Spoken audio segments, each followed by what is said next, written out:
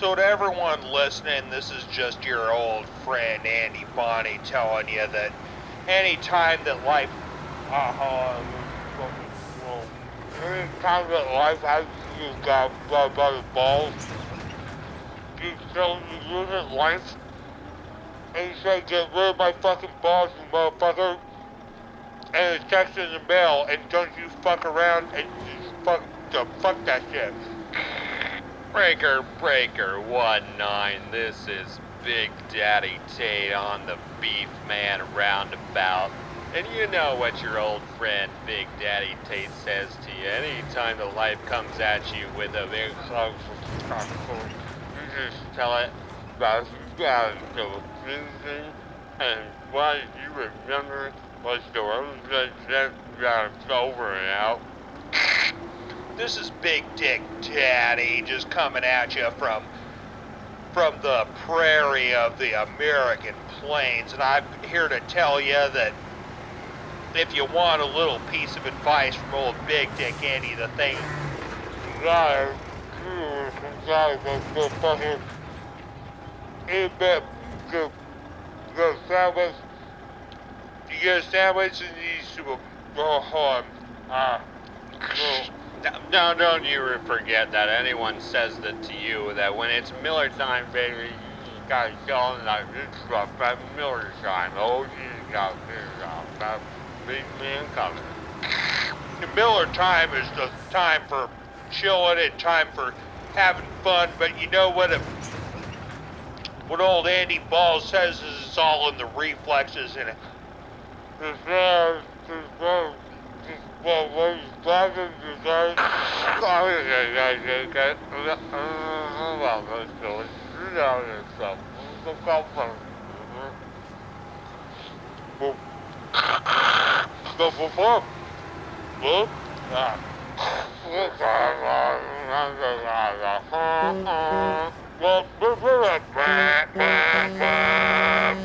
This Big Guy Jake coming at you from the Beef Man Roundabout. I wanted to say I'm heading into San Francisco right now, and I'm seeing something weird in that small part of town. I've just gotta know there, Pilgrim. Are you driving yourself into Little China? Heading into the smaller part of the town that is named after a large Asian country. There's a billion people there or what? I'm looking like someone wants to pick a fight in a big way. You might say that it's Big Trouble in Little China.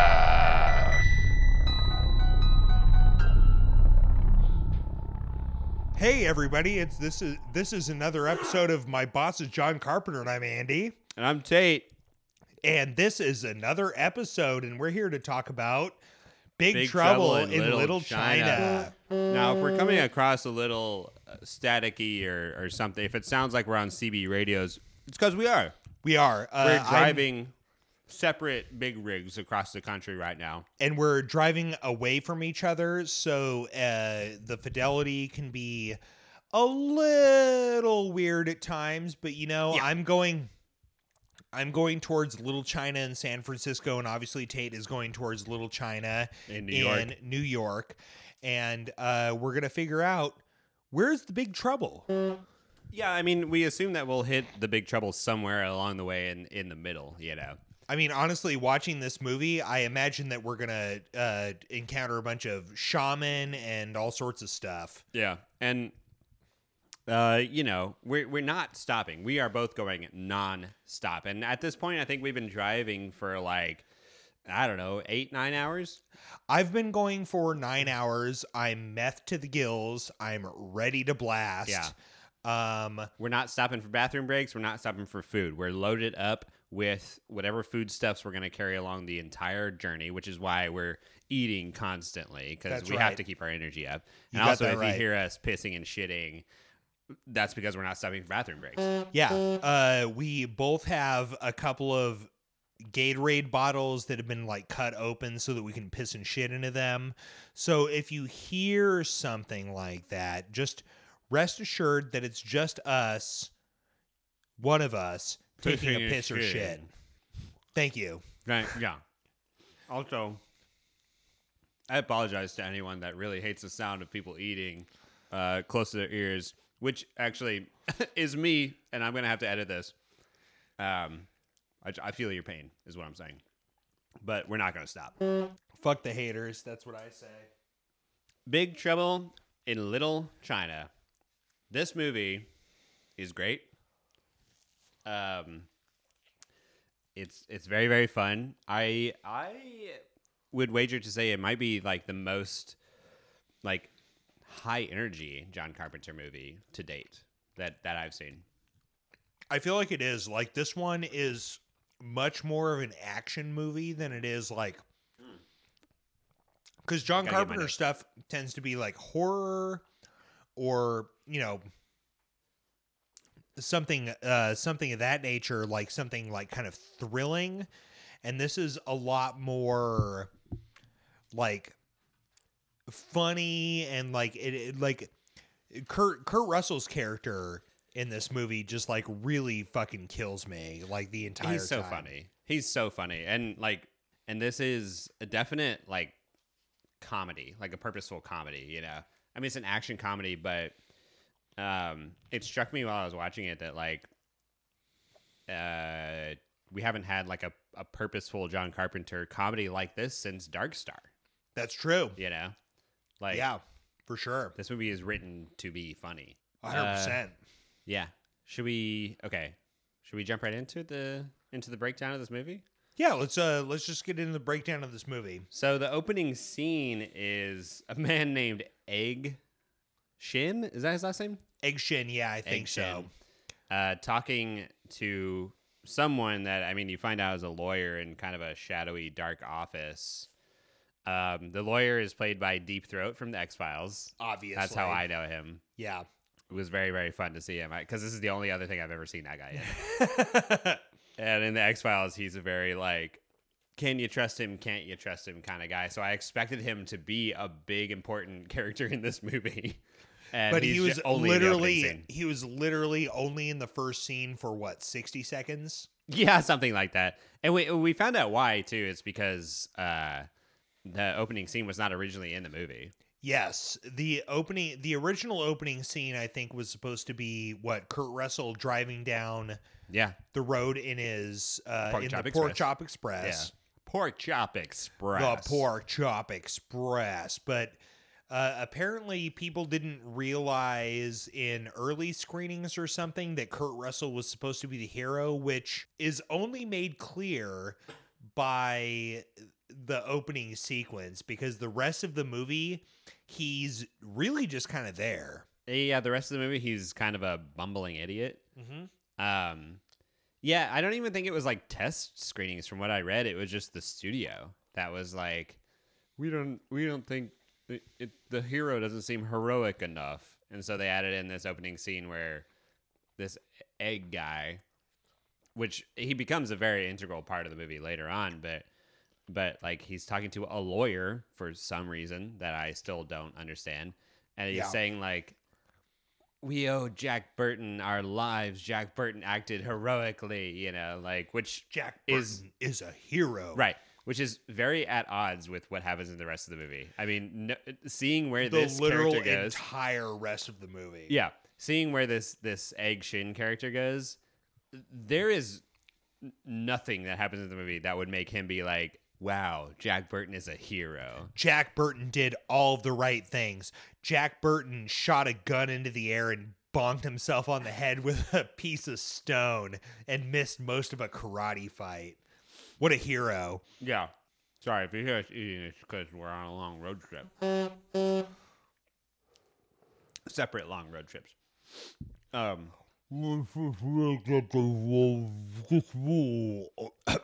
Andy's just... You okay? Sorry, that was Sucking a big hunk of a bagel. Oh, okay. It was so big, I thought it was a breadstick.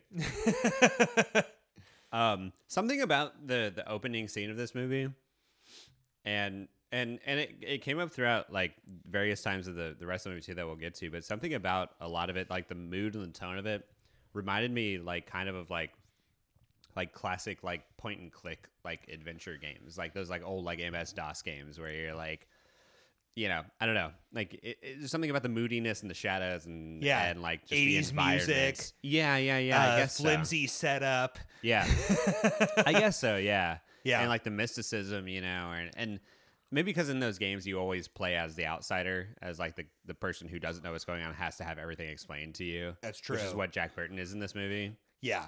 100%. In a funny way, this predates like those kind of games, you know, because this came out in 86. 85 or 86, something like that. I think 86, because I remember looking at it today and being like, oh man, like Carpenter didn't have any movies that came out in 85, and 85 was kind of like a big year for movies in my mind. I mean, I had Back to the Future and Goonies, and really, what more do you need?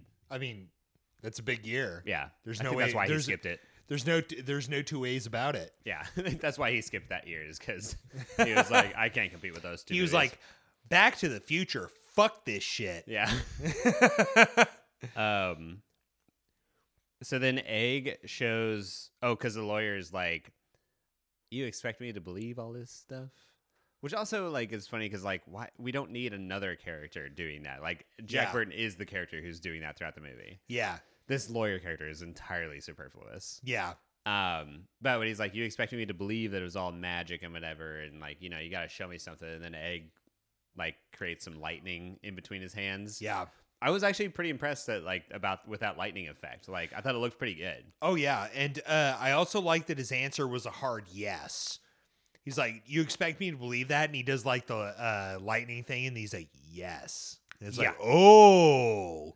And then I don't know, the guy still, I can't quite remember, but I think the lawyer guy might still kind of be like, all right. You know, like he was like, nah, still not sure. Oh, that was some impressive lightning, but I don't know. Right. You're a person of color. How can I trust anything you say? And then we cut to what? Also, his name is Egg. His name how is can you Egg. how can you trust somebody whose name is Egg? Like, give me a fucking break. Yeah, I do wonder, like, if I met someone in the world and they were like, I was like, hey, I'm Tate, and what's your name? And they're like, Egg. I don't know how I'd react, but then again, also, it also like having a name that is pretty uncommon, that is pretty improbable to hear just out in daily life. Maybe I have a little bit more sympathy for it. Yeah, but I feel like it's a difference between like saying your name is Tate and saying your name is like Potato. Yeah. You know, where it's like, what's your name? Tate. Okay, that's like a name. What's your name? Potato. Why? Okay. Interesting. What's your name? You know, Chang. Okay. Asian guy name. What's your name? Egg. Egg? Egg, like an egg? Yes. Is that like a name from another language, or is it just like the English word egg? Well, I mean, it seems like it's the English word egg, which is, I'm going to go out on a limb here, not Chinese. I mean, I will admit that I have not looked into the etymology of the English word egg, so I don't know where it comes from. I've definitely not either, but I'm going to venture a guess that it is not a traditional Chinese man's name. Just not as far as I know. Not as far as I know either. And if the two of us don't know, then it probably isn't. It definitely doesn't exist if the two of us don't know. And also, I feel like this is a segment. It's called... This is a segment. It's called Agree to Agree. Agree to agree. And we just did it. Yeah. What a great segment. Oh, man, I love that segment. Okay, so we get into the actual movie proper, which is where the movie should have began to begin with, which is this like really moody shot of... It just looks like a hilly road in the middle of nowhere, and it's rainy and it's overcast. And you start to see the credits, and then a truck, you know, comes over the horizon, dips down the hills. It's a really good shot. And it's the Pork Chop Express. The Pork Chop Express. The Pork Chop Express. And as far as I can remember, I don't think that he's ever towing. Oh, there we go. Okay. Keep Sorry. going. No, I just had to crack open that beer. I don't think that he was ever towing a load. Like, he was just always driving around. No, he is at the beginning. When we first see him, he's towing a trailer. Because then when he finally pulls into Chinatown, then that's when they're like unloading like the pigs and stuff. He's hauling live animals. Oh, yeah. Yeah. Okay. Which, by the way, I guess I'm from Kansas City. I don't think, as far as I can recall, that Kansas City has a Chinatown or a little. You've never country. lived someplace with a little China? Well, that's what I was gonna ask. Is like I thought typically they were called. I thought typically it was called Chinatown, not Little China. Am I wrong about that? Is this me being very provincial and ignorant of the world? I only know about Little China from this movie because usually it is like Chinatown or something like that, or like Koreatown or Italy Town or something. Well, Little Italy is a thing I've heard of. Yeah, but like just like Little China, like we're in San Francisco, we're in Little China. Also, I'm pretty sure throughout the entire movie, they're saying like they're referring to that part of town as Chinatown, right? Not as Little China. Am I wrong about that? I didn't pay attention to it when we were watching it. I think that you're right. Actually, maybe it's like Big Trouble in Chinatown doesn't have the same ring. Big Trouble in Little China, like the big and little thing. It's probably a marketing thing. Well, it definitely has more of a ring to it than saying like Big Trouble in Chinatown. Oh wait, but that actually reminds me. I saw, after I watched the movie, I saw a piece of trivia on IMDb. So again, who knows how true this is? Yeah. But when the titles come up, and it like first you see the Chinese characters, and then you see Big Trouble in Little China. Yeah. Apparently, what I read was that the Chinese characters translate to evil spirits make a big scene in little spiritual state. Ooh, I like that. I thought it would be Big Trouble in regular China. It's just Trouble in China. I like it. So again, who knows? Okay, so I was immediately struck by the music, which the music that plays at the beginning when we're first introduced to Kurt Russell's character, I'm pretty sure is the song from the end credits, which we can, I guess, talk about once we get to that point, or maybe we want to do it now. I don't know. Maybe was it the same song? I thought it was, but just like the instrumental version. Maybe I'm wrong. I don't know. I feel like that would make sense because especially with as pertains to that song. Yeah. Well, knowing who it was written by and who it was performed by. Is this a segment of Music Corner? This is a segment. It's called Music Corner. This is Music Corner, baby, our classic segment. One of our fan favorites. So the ends, something that we talked about in the watch along that really gets me is the end song really does that thing where like it's like a theme song for the movie. Mm-hmm. So it's like giving you like all of like the beats and stuff, and it's going like Big Trouble, Little China. That's it. We got Big Trouble. Yeah. Hell yeah. Like full like 80s style. Like it's like borderline like Ghostbusters. Like it's pretty much telling you everything that's going on, but they saved it for the end of the movie. Yeah. Which we were both. Oh, by the way, if you want to hear the full-length audio commentary watch-along that we did for this movie, go over and subscribe to our Patreon, baby. Which definitely is up and running by the time you hear this episode. I certainly hope it will be, especially if you're listening to this about 2 months in the future.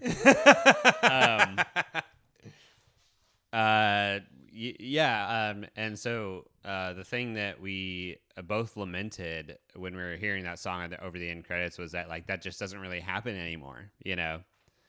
Oh, I love those like kind of theme songs where it's like, I wish there was something like at the end of The Matrix instead of a Rage Against the Machine song or something where it's like It's the Matrix.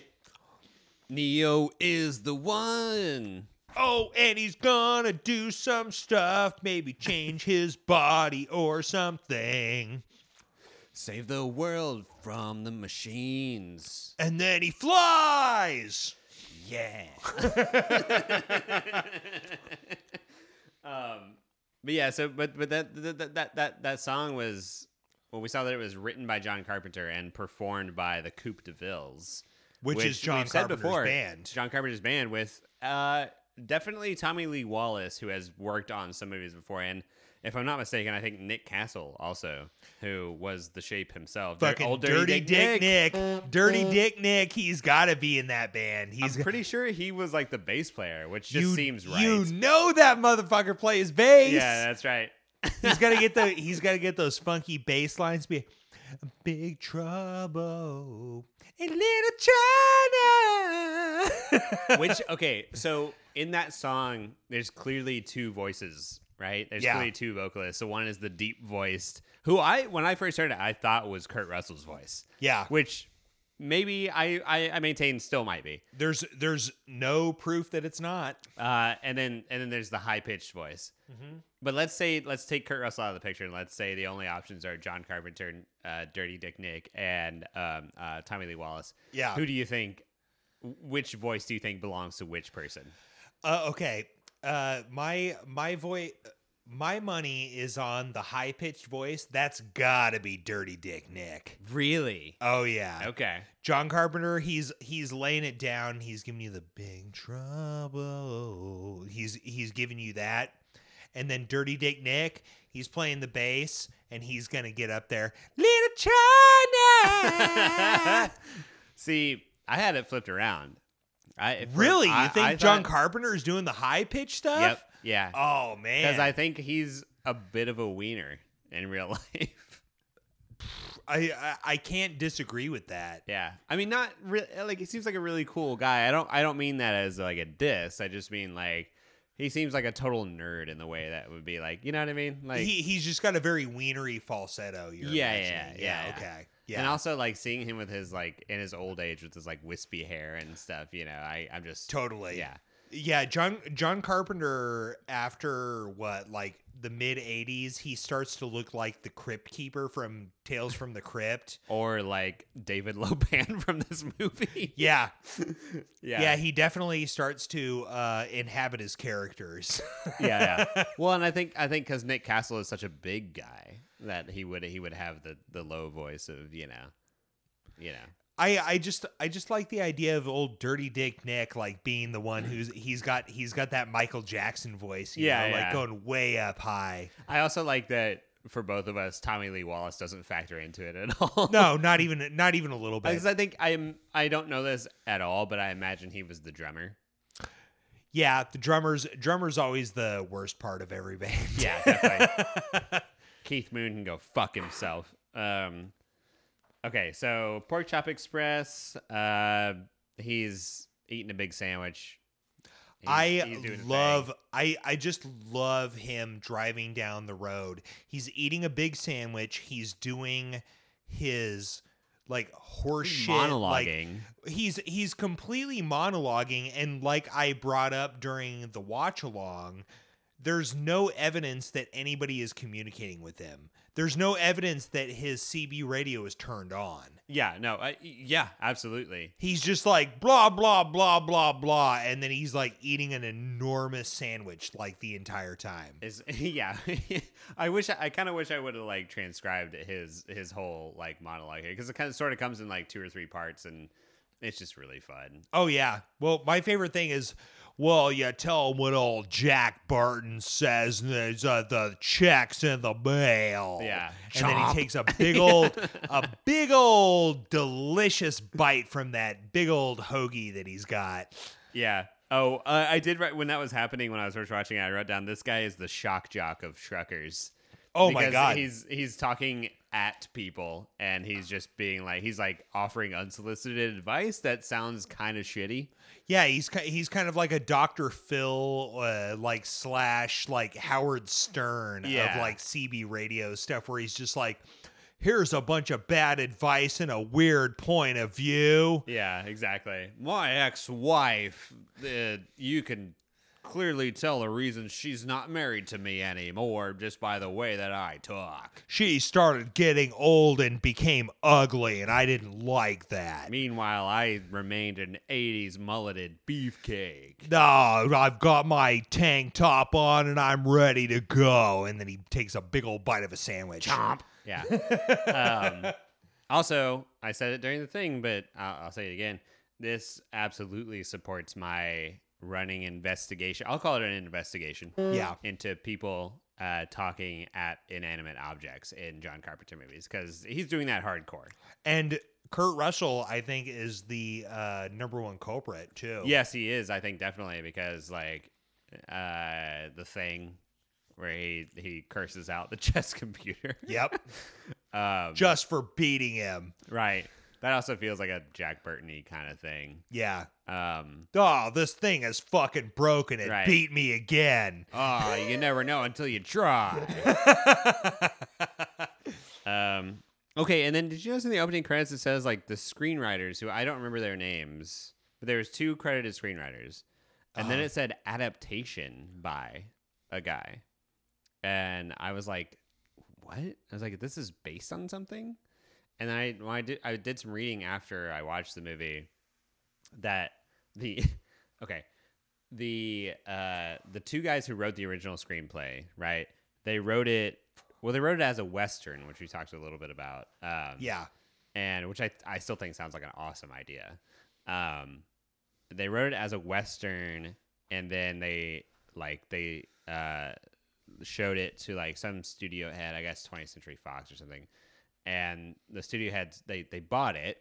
So they're like, okay, this is ours now. You know, you got paid I'm and stuff. Rupert Murdoch, and I like this movie. Yeah, I think it was that. You were doing like Rupert Murdoch as Jack Burton. Like, I'm Rupert Murdoch, and my I dog. drive a truck, and I'm going to eat a big sandwich. this is the shrimp on the Barbie Express. Oh, I'm going to eat it. Oh,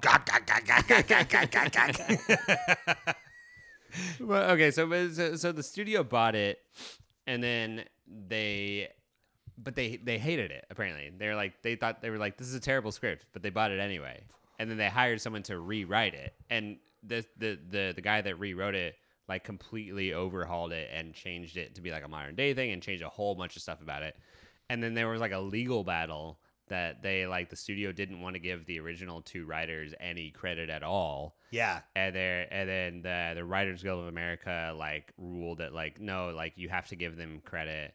And so the guy that's credited in the movie with the adaptation by he adapted it, quote unquote, from the original screenplay. Like it's not based on a book or anything like that. Yeah. It's just like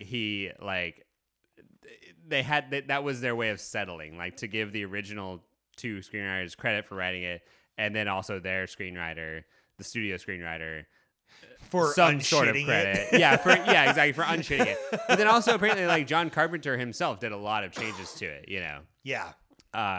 Which don't get credited at all in terms of writing or anything like that. But Oh, what an injustice. I know. Yeah, if only those 2 original screenwriters who had the actual ideas and all of the things that made this movie happen had been wiped from the earth. If only they had stood down, then John Carpenter could have gotten so much more credit for this. Yeah. But I don't know. I just thought that was a really like interesting thing. I think that's been another edition of things that Tate finds interesting that no one else finds interesting. And that was a segment. That was a segment. So then we see Jack get to Chinatown. They're playing some game that we couldn't figure out. Certainly not. Until it becomes dominoes. And once it becomes dominoes, it's very easy. But the game before, it seemed like Jack was like way ahead, right? Well, yeah, he ends up winning a bunch of money. Yeah. But I don't know how. Who knows? 80s gambling, you know? 80s gambling. I wrote down Wang has style, because he does. Oh, that fucking fedora. Fedora, scarf. It's He's wearing a plaid scarf and a plaid shirt that I couldn't tell one from the other. They blended together so well, but they were separate pieces. And then he's also wearing a leather tie. Yeah. Which takes balls. Yeah. And let me just say, he pulls it all off. I mean, I gotta say, when your name is Wang, you gotta pull that thing out. You know what I'm talking about? Wear that leather tie. You got it. Excuse me. Sorry. Choking on a big sandwich. When you're a Wang, you got to make some moves, is what I was going to say. When you're a Wang, you got to make some big moves. The flip side of that is that I couldn't make heads or tails of Jack's wardrobe at the beginning of the movie. No, he had that weird like. Wait, is this Fashion Corner? This is a segment. This is a segment called Fashion Corner. It's Fashion Corner. So Jack, as I recall, during this point was wearing was this where he was wearing the drug rug with the matching shirt? The drug rug with like a matching like sort of like Western duster over it. Yeah. Yeah. With a Harley Davidson baseball cap. Yeah, hell yeah. Just, classic 80s style, like trucker wear. Oh, yeah. And also carrying saddlebags. Oh, 100%. Yeah. Like, who doesn't carry saddlebags? Well, I do. I obviously do too. We're carrying them right now. Yeah. I'm wearing mine right now. I got a bunch of weed in one side and a bunch of whiskey on the other. I've got gold bars in one and more gold bars in the other one. Hey Tate, you wanna trade some weed for some gold bars? No. We'll talk about this after the episode. I don't do illegal things, Andy. Yes, these are legally gotten gold bars. And my weed is illegal. Okay, fine. We'll talk about this. We'll talk about this after the episode, but I think that I can get you on board. We'll see what happens, maybe on a break or something. We'll see what happens by the end of this episode. Okay, that's fine. No promises. That's fine. Well, we got a bunch of big sandwiches, and I don't know how we're gonna eat all these big sandwiches without smoking all this weed. That's a good point. All right, we'll come back to that. We'll figure it out. Wang has lost a bunch of. Well, they've been there gambling all night long because the sun has come up, and Wang has lost all his money to Jack. Yeah, and this actually happens throughout the movie where they keep saying nothing or double, which I always thought the phrase was double or nothing. But maybe it's just me getting a little bit on my like, it's Chinatown, not Little China. It's double or nothing, not nothing or double. But it sounds weird, right? Doesn't it? To like go up to someone you're gambling and be like, nothing or double. Most people I feel like would be like, what? Oh yeah. Yeah. Yeah. It's not common, but I like we brought up, like Little China is not common either. So maybe nothing or double is the parlance in Little China. Yeah, I don't know. This is making me feel like I'm just an asshole. White privilege. Okay. You're right. I'm a big part of white privilege is being really stringent about gambling terms. That's true. Okay, so Wang bets him that he can't cut this bottle in half with a meat cleaver that he has from somewhere. And it doesn't work. He's not able to do it. But it's a very important moment of foreshadowing because Jack Burton catches, he tries to chop the bottle, and Jack catches it, and he says, it's all in the reflexes. That's right. And I know that he doesn't actually say this in the movie, but every single line that Jack Burton has, I want it to end with "baby." Like at the end, it's all in the reflexes, baby. Like he may as well end every line with that kind of thing, where it's like, oh, it's all in the reflexes, handsome. It's all in the reflexes, pilgrim. Right. Well, a pilgrim. That's probably what he wanted, because I did read that he did, like, Kurt Russell actually like based it on John Wayne. Which is very totally clear. Makes sense. You don't have to. I mean, that was my first thought when I was watching it, and I was like, "Oh, he's doing a John Wayne thing," and then I was like, Maybe not so much as the movie goes on, but then I guess he was. As you're driving a truck, Pilgrim, you Yeah. gotta know that eating a big sandwich is super cool. And that's what Jack Burton has to say. So then Wang owes Jack a bunch of money. Mhm. He doesn't have it with him. Yep. But then he's like, I'll go pick it up. And Jack's like, the hell you will, you know. I'll follow ya. I'm gonna go with you there, Pilgrim, to make sure that I get fucking paid. Right. And so Wang has to, he then lets it slip or whatever that he's supposed to go pick up his fiance from the airport, who's flying in from China. And then so Jack drives him to the airport and he hands Jack a picture of his fiance, who I thought was Kim Cattrall. Yeah. We didn't have to talk about that too much. But Jack says something really weird when when Wang hands him the picture, he's like, yeah, I'm going to pick it up. And, like, I'm super, like, I'm nervous. I'm excited. Like, I love her. Like, I'm going to marry her, you know. He hands Jack the picture and Jack is like, oh, wow. Never done one of those before. Yeah. I was like, huh? And then he sort of like quickly is like, picked someone up from China, I mean. I've never fucked an Oriental before. That is to say, picked him up from the airport. That's really what it feels like. Like, Yeah. It really feels like he's covering for, like, saying something really fucked up. Yeah, hell yeah. But so then they get to the airport, and they're waiting, and he sees Kim Cattrall. Yeah. And she's literally just hanging out. She's waiting for someone else. Yeah. Yeah. But Jack is very, like, he sees her, and he's like, oh, my God. Glasses come down. Yeah. He is ready to talk to her. He's like, very ready. What's going on there, girl at the airport? You want to go get fucked in a diesel truck? Yeah. You want to go get the pork chop down in the Pork Chop Express? Okay, this brings up a point of why is it called the Pork Chop Express, and we discussed this, but it's got to be sexual, right? It's got to be. And I feel like the express part is the important part. Yeah, it doesn't last long. Yeah. Yeah. Yeah. He's there. He's ready to bust. Is this it? Do you remember in Starman when the gross hunter guy offered Karen Allen a shot of pork? Yeah. You remember that? Hell yeah. It feels like the same thing. It feels like the same thing. Yeah. Like a shot of pork and Pork Chop Express are the same along the same spectrum of like a euphemism for a dick. Oh yeah, totally. It's like he may as well be driving the hot beef injection or something like that. Where it's like, oh, we're riding the hot beef express. You want to get on this thick slab? Oh man. Okay. So then, so the gang shows up. The three guys. Yeah.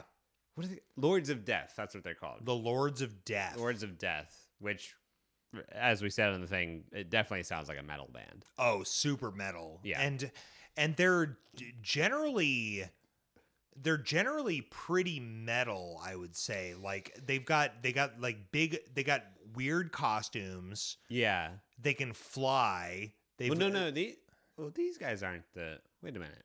Oh, I was thinking about the guys with the hats on. You were thinking about the three. What do they call those guys? The three wieners. The three wieners. Yeah. That's what you were thinking of. The three wieners. Okay, I was thinking about the three wieners. Sorry. No, that's okay. This is when they're still at the airport, and we got like Biff's backup guys. Oh yeah. With the, like you said, the Inuit like sunglasses things. Yeah. We both watched this movie individually, and then we just watched it again tonight right before we recorded this. Correct. And I still do not understand what Kim Cattrall's character was doing at the airport, who she was picking up. She was picking up someone, I think, named Tara, but I don't know why Tara is important. She shows up one more time after the airport scene, and then that's it. Yeah. But she was the person that this Lords of Death were originally trying to kidnap, but then they got distracted and ended up kidnapping Wang's fiance. Yeah. I don't know. I just don't know what's going on. Yeah, there's a lot of stuff going on in this scene, and it's not super clear because they start off going after the one Asian woman. Is this the same scene where they're going after one Asian woman, and then like that gets foiled, and they go like, oh, and they just like grab another one, Wang's girlfriend, who happens to have green eyes. Perfect green eyes that they need. Right. And then also Kim Cattrall is there, so she gets picked up too, or something, right? Well, no, she doesn't get picked up. She runs away with Tara, the girl that she was picking up.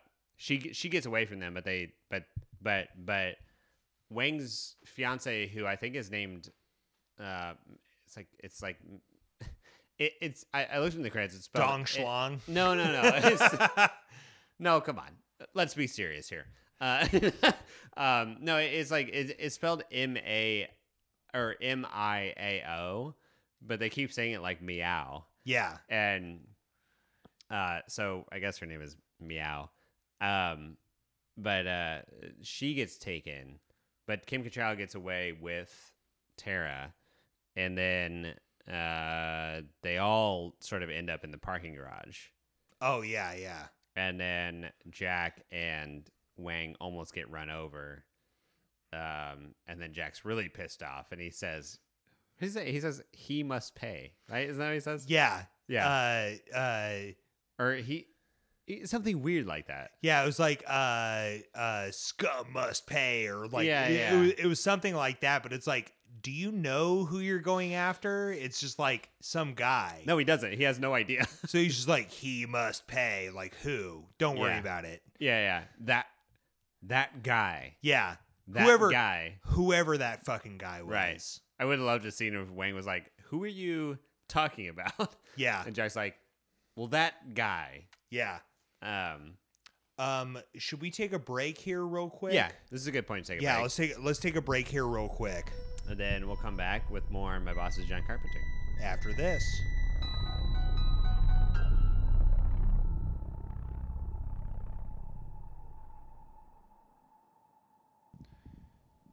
And we're back. So Jack and Wang give chase. It sounds weird to say Jack and Wang in the same sentence. Just Jack and Wang's around. Yeah. They give chase. They pull into an alley and they see a funeral procession. A bunch of white clad people doing like a funeral. Yeah. And Wang gives a little bit of backstory into this for Jack, because Jack doesn't know shit. Yeah, of course. But then from behind, you see the man with the meat cleaver. Yeah. Bunch of ninjas coming up. Yeah. And Wang is like, oh shit, this is not good.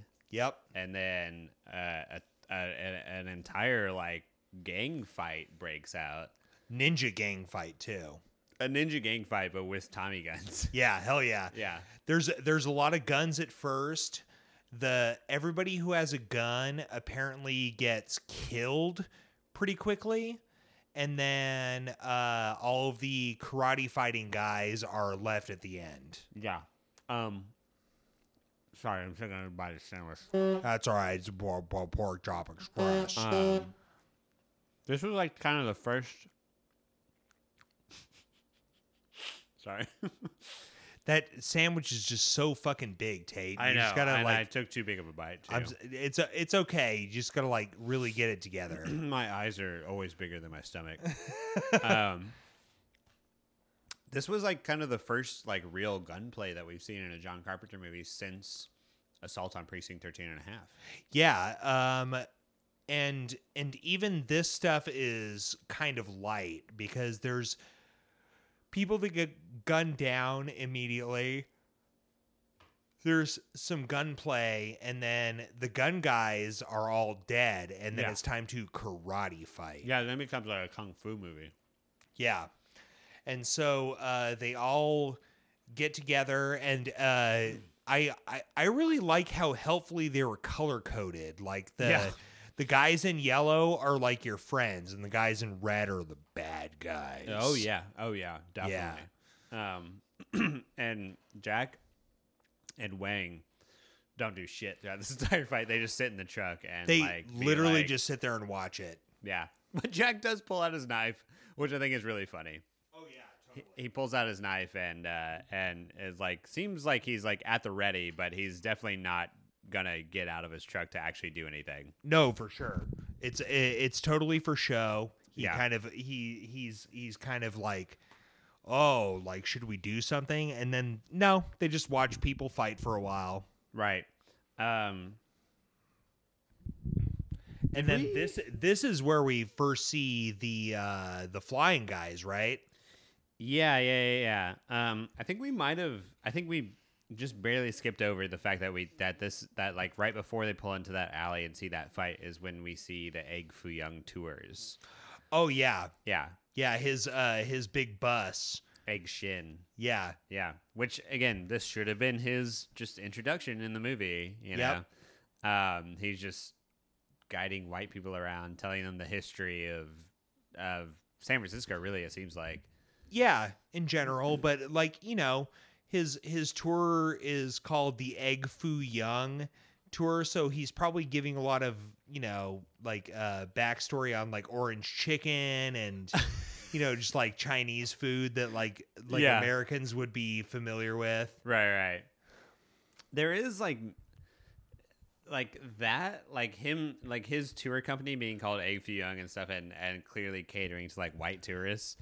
And then a couple points throughout the movie of like the characters essentially appealing to Jack Burton's whiteness. Oh yeah. Is kind of a running thing throughout this movie, which only like serves to hammer home the fact that like Jack Burton is a dumbass and like he's out of his depth. And, like this is like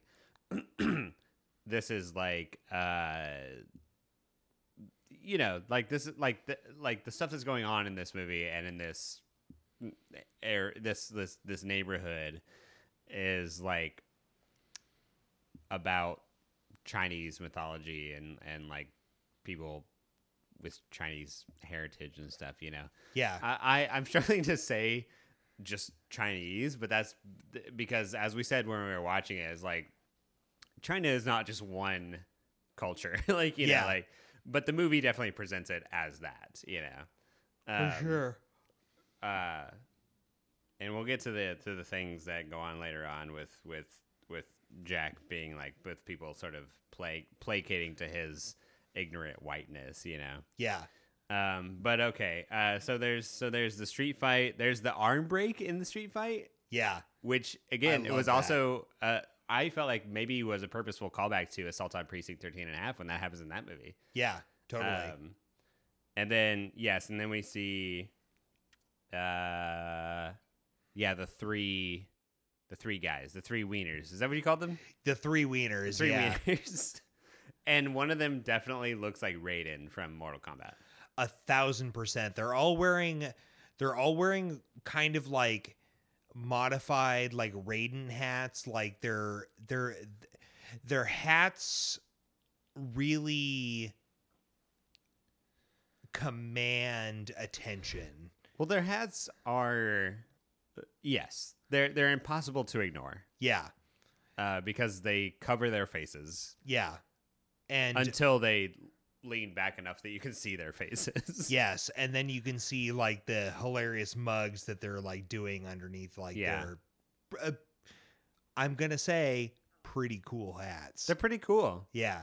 But one of them is like shooting lightning all around. Definitely looks like Raiden. That was my first thought too. As I was like, oh, he's Raiden.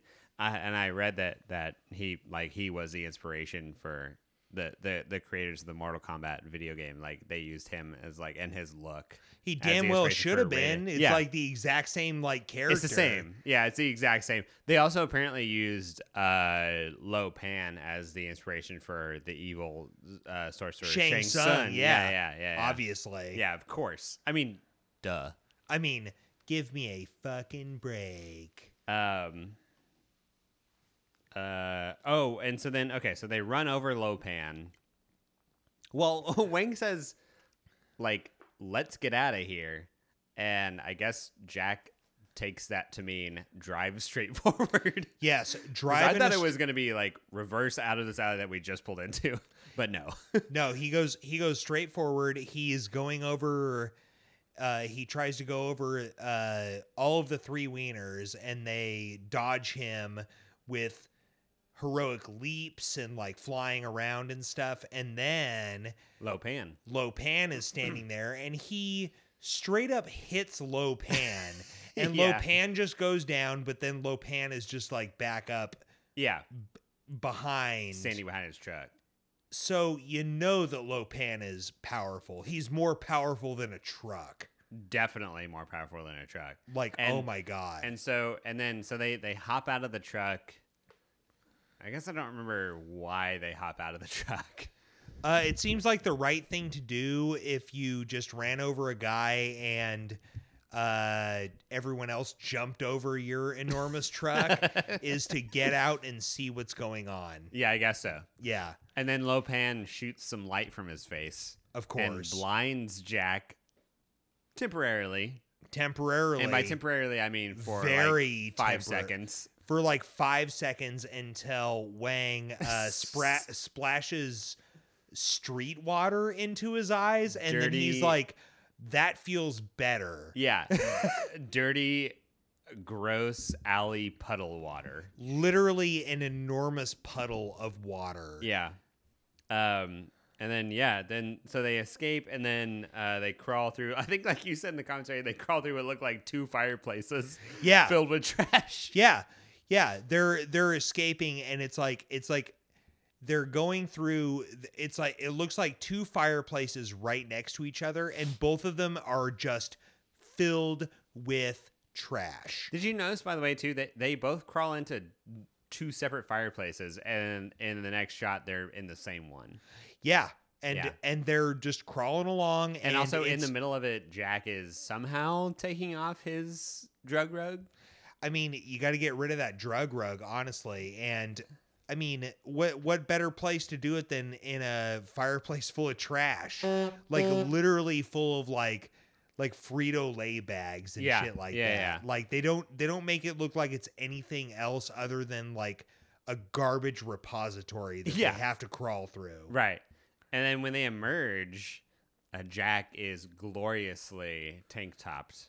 Oh. Showing those guns. And I will say, I was like, holy moly, this guy is built. Beautiful.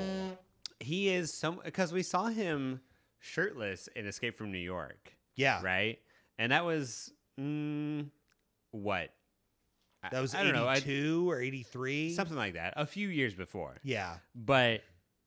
And I remember thinking, like, when I saw him shirtless in that movie, being like, man, he looks like he's in really good shape. Like, you know, like, but when I saw him in this, I was like, whoa. Like, he is so much beefier in this movie than he was in that one. He's a total beefcake. He's a stud. He's got, like, that just big, zesty mullet. Like, there's just no 2 ways around it. It somehow looks like it's been blow dried 5 seconds before you see it every time you see it. Oh man. Like his hair is immaculate. He looks like he's just about to play a hockey game in every fucking scene. Maybe he's about to coach the 1980 American Olympic hockey team to victory against the Russian hockey team. Hey, lead him to the miracle. You know? Miracle. And then we see him in a beautiful powder blue silk robe, where he's on the phone to the insurance company. Yes. And this is the scene where Eddie shows up. Yeah. The guy in the Joker suit. Yeah. And this is a scene where, like, it feels like there's a bunch of exposition going on, and I just couldn't quite keep up with it.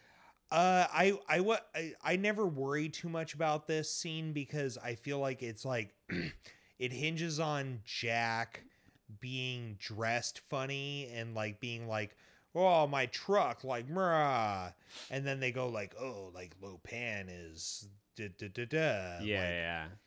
So, you know, it's exposition, but what you really need to know is that Lopan is going to be defeated by ninja power. Right. And Gracie shows up at this point. Yeah. Well, she reappears at this point. Yeah. And someone says she's a lawyer, and also her name is Gracie Law. Which, I mean, if your last name is Law, what else are you gonna do? Fucking go with it. Yeah. You know, like Gracie Law, what are you gonna be, like a social services worker? Like, give me a break. Yeah. Boo. Yeah. Gross. There's a circle wipe, which is really funny. Just love that wipe. And then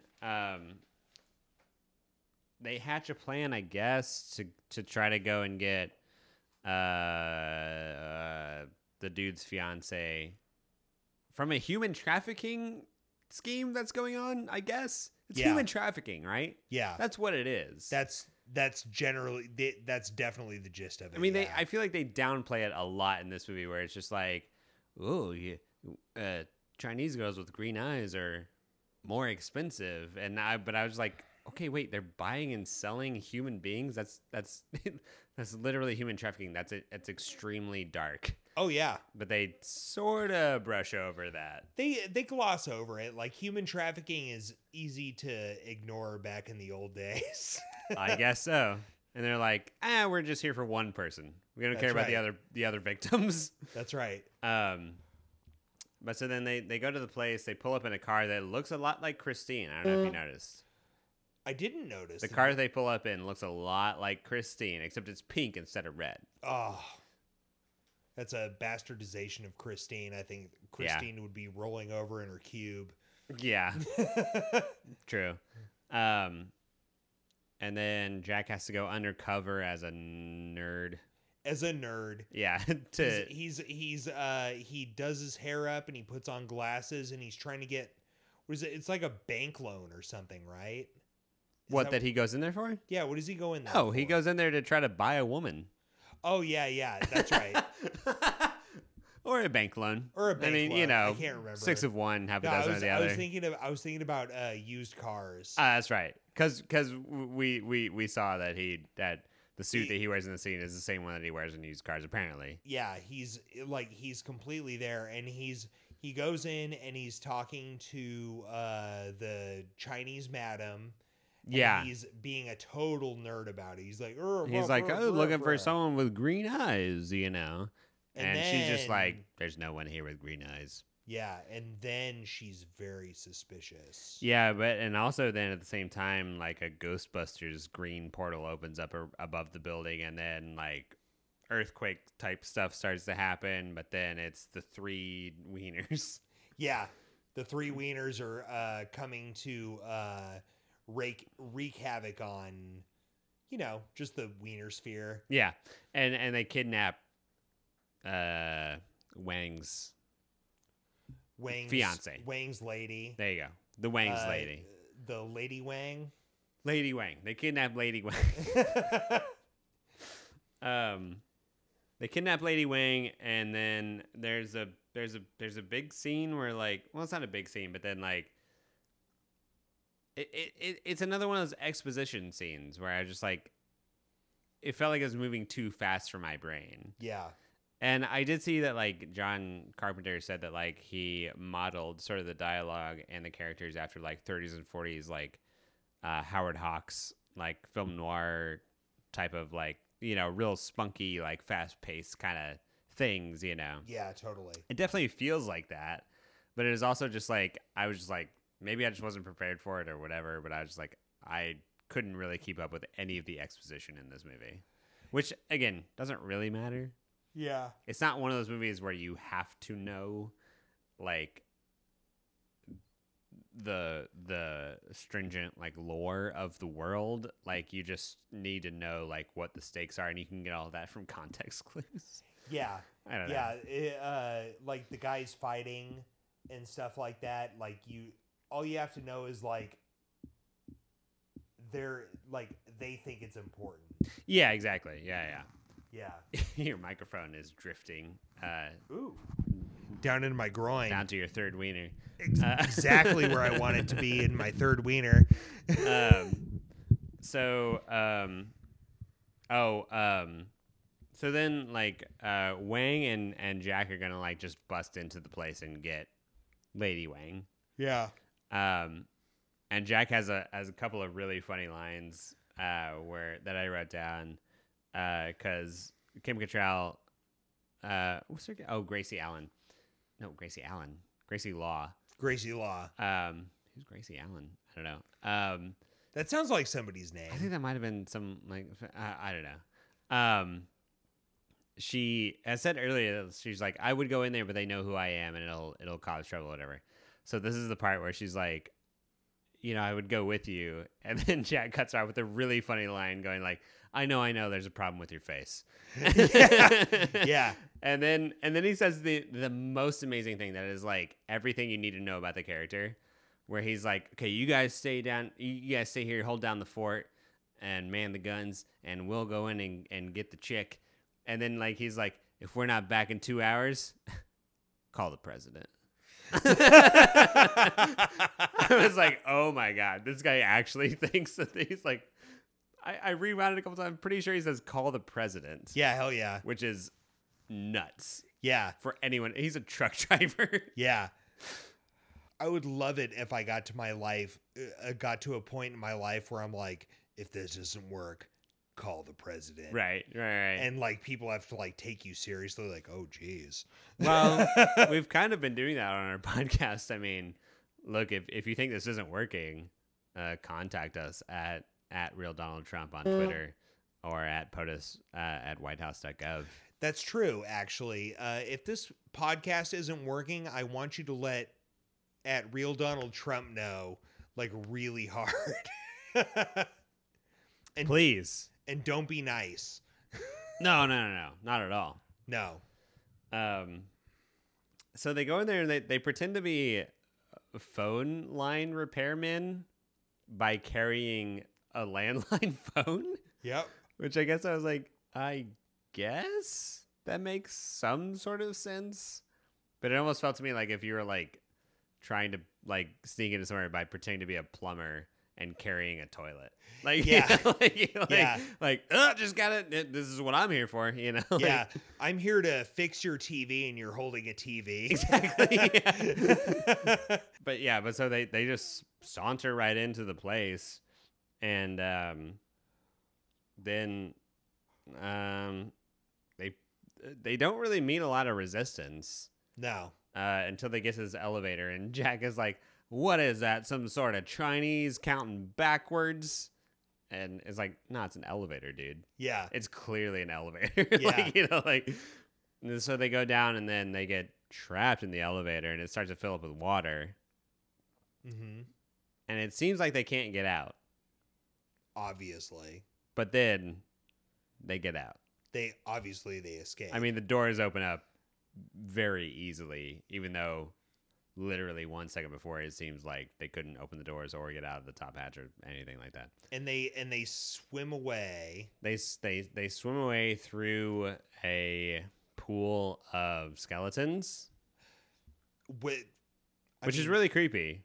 Well, this is something that I brought up while we were watching the movie, where it's like, okay, there's lots of cool skeletons and stuff, like kind of like hanging out in the water, but they had to flood the elevator with water, so those skeletons were just like sitting around on the ground. Like they've got like a bunch of like skeletons sitting around waiting for the chamber to be flooded to like threaten people, I guess.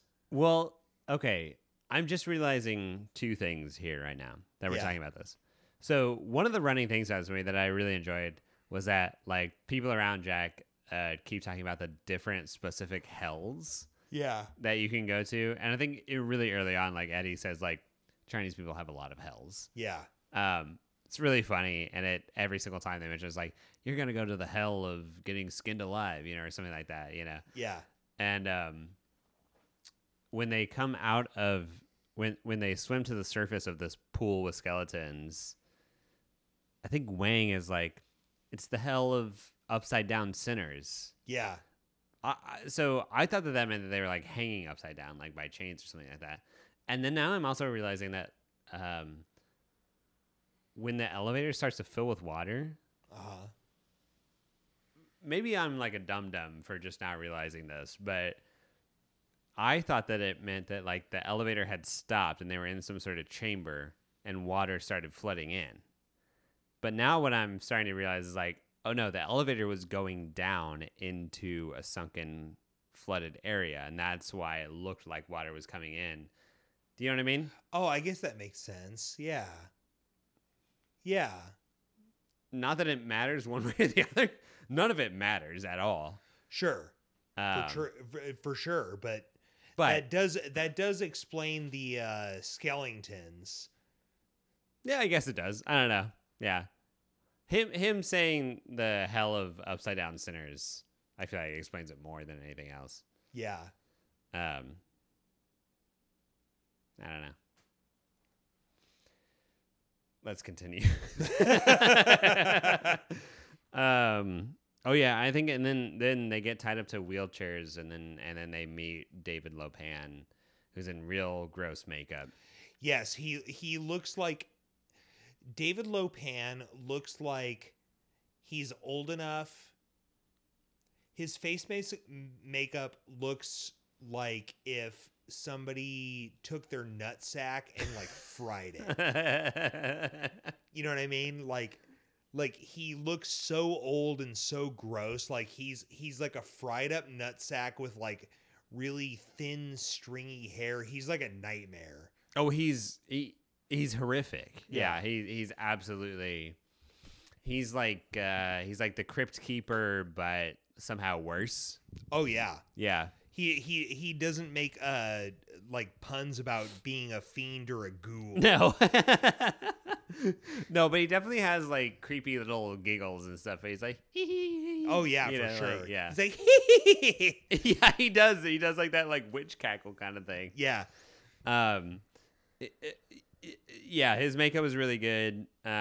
He explains to them that like he needs a woman with green eyes, to lift the curse. Yeah, I guess. And then nothing really comes of that scene.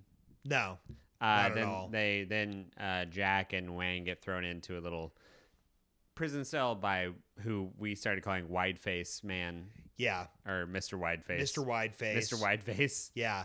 If you're listening and you've watched it, you'll know who we're talking about. Well, he's one of the three wieners. He's one of the three wieners, and he's Mr. Wideface. And there's also Mr. Longhair. That's right. And then there's Mr. Raiden. Yeah. No, Raiden is Mr. Longhair. No, I thought Raiden was the third guy. Am I tripping? Oh no. Maybe you're right.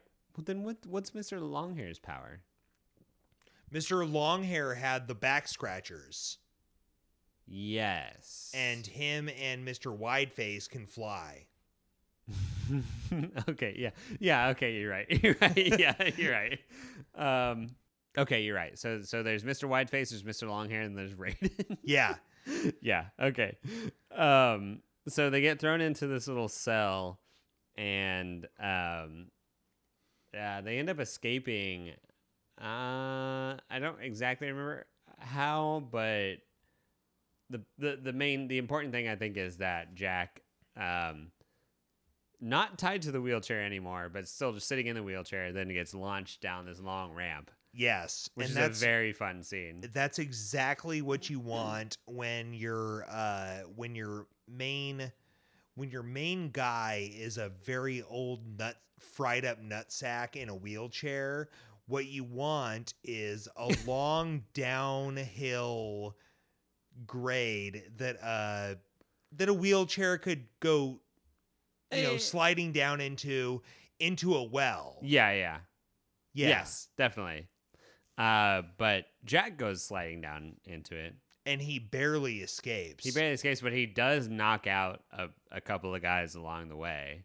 Oh, yeah. And I only realized tonight when we were watching it that the way that he saves himself is like when he gets to the edge, he grabs the wheels and stops them from turning. That's why he's like, yep, his muscles are bulging and shit and really showing off his beefcake arms. That's right. And then he hops out and he runs back, and there's the great moment of Wang being like, "Good work, Jack," and Jack being like, "Oh, yeah, thanks, yeah," you know, like, yeah, I did that on purpose, yeah, thanks, yeah, totally. Oh yeah.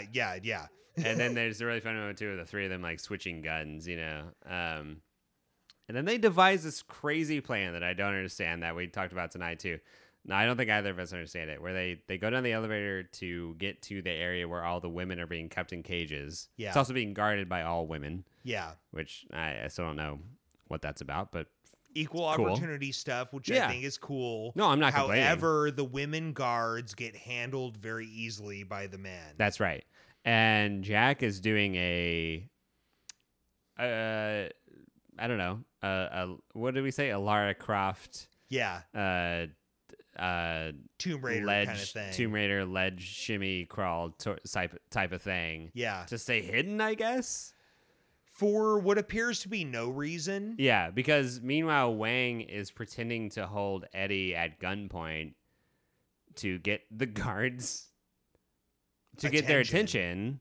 But I don't know why the guards would care about Eddie because and it works. It does work. But I don't know why it works. For the life, like they just start attacking them. Like, yeah, like nobody thinks that Eddie is like one of their guys or something. No, because he's clearly not one of their guys. Yeah, he's like clearly not. He's dressed in a Joker suit. Yeah, save the nerd in the Joker suit. So anyway, so it works. So they break out the people from the cages, and then, Kim Cattrall's character Gracie is the only one who's bound and gagged. For some reason. That's right. She's probably mouthy from being kind of a Karen or something, I would imagine. Yeah. But they allow the Margot, the reporter character, to keep her pen and paper, as you pointed out. She's hanging out, just making notes, but Kim Cattrall is hogtied and gagged. Yeah. And then Jack comes to free her along with everyone else, but he does not remove the gag. Nope. And then they all start to run out. They all run to this weird room where there's like a little pool, and everyone. It's basically like a sewer. It's a sewer. It's the entrance to a sewer. Yeah. And everyone instinctively understands that if you can dive down into this pool that you can't see through the water, because it's gross and dirty, then there will be a tiny little tunnel that you can swim through. Yeah, and they all swim through the tunnel. Yeah. And this is the part then when they're on the way out and like they come up to this like big like garage door type of thing. Yeah. And Jack is like, "Everybody stay behind me. I got this. You know, nobody worry. It's smooth sailing through here." And then he opens it up and there's a bunch of guys. Yeah. And he closes it and it's a really funny moment where then like he sees all the guys and he closes it and he goes, "We may be trapped." Like, yeah. It's really funny. His delivery is perfect. Yeah. But it's a very Indiana Jones moment. It's the exact same thing in Temple of Doom when Indy like runs around the corner like to chase one guy around and then he sees there's a million guys, then he has to turn around and run away, you know. Oh yeah. And on this particular scene too, you see that there's like a bunch of guys behind the door and he closes it, and then they start coming through and he shoots a bunch of them. But not all of them. But he shoots a bunch of them. Right. And then Wang beats the shit out of the rest of them. Yes.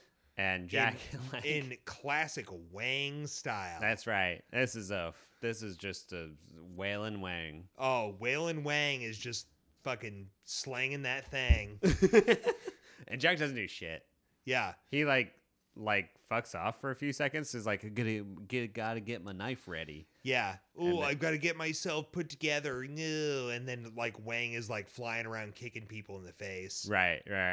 And then by the time Jack is like ready to hop out with his knife, be like, then like Wang has already defeated everyone. Yep. So they're all running out of the front of this building, and they all get away except Gracie, because a statue opens up in the wall, and she's like, Oh, I wonder what that is. Better go check that out. Oh, I better go inside of this fucking statue. And then a fucking hairy monkey man arm reaches out and takes her.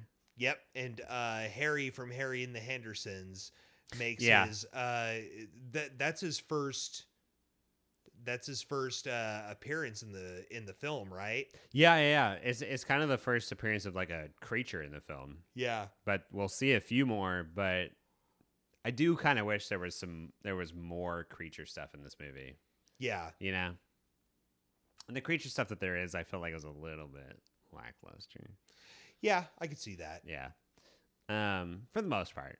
Yeah. Not entirely. Totally. But so they all get away, and then they realize that, you know, Gracie's not with them, and also Lady Wang is also not with them. They failed to get Lady Wang, and they also lost an additional person. Yep. They fucked up. Yeah. Like entirely. They didn't do it.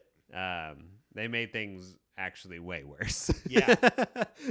So then they all get together, and Egg, like, it's basically he's gonna lead them all as a force to go and like assault the guy.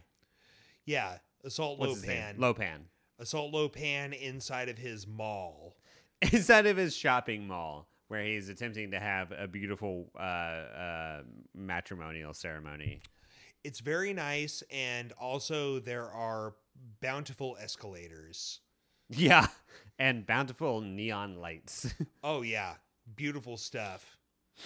Oh, we also see like the Twin Peaks section of the guys doing kung fu hypnosis on Kim Cattrall and Lightning Wang. Oh yeah, that's one of my favorite sequences of the entire movie, because Kim Cattrall and the Lady Wang are sitting there, and they're apparently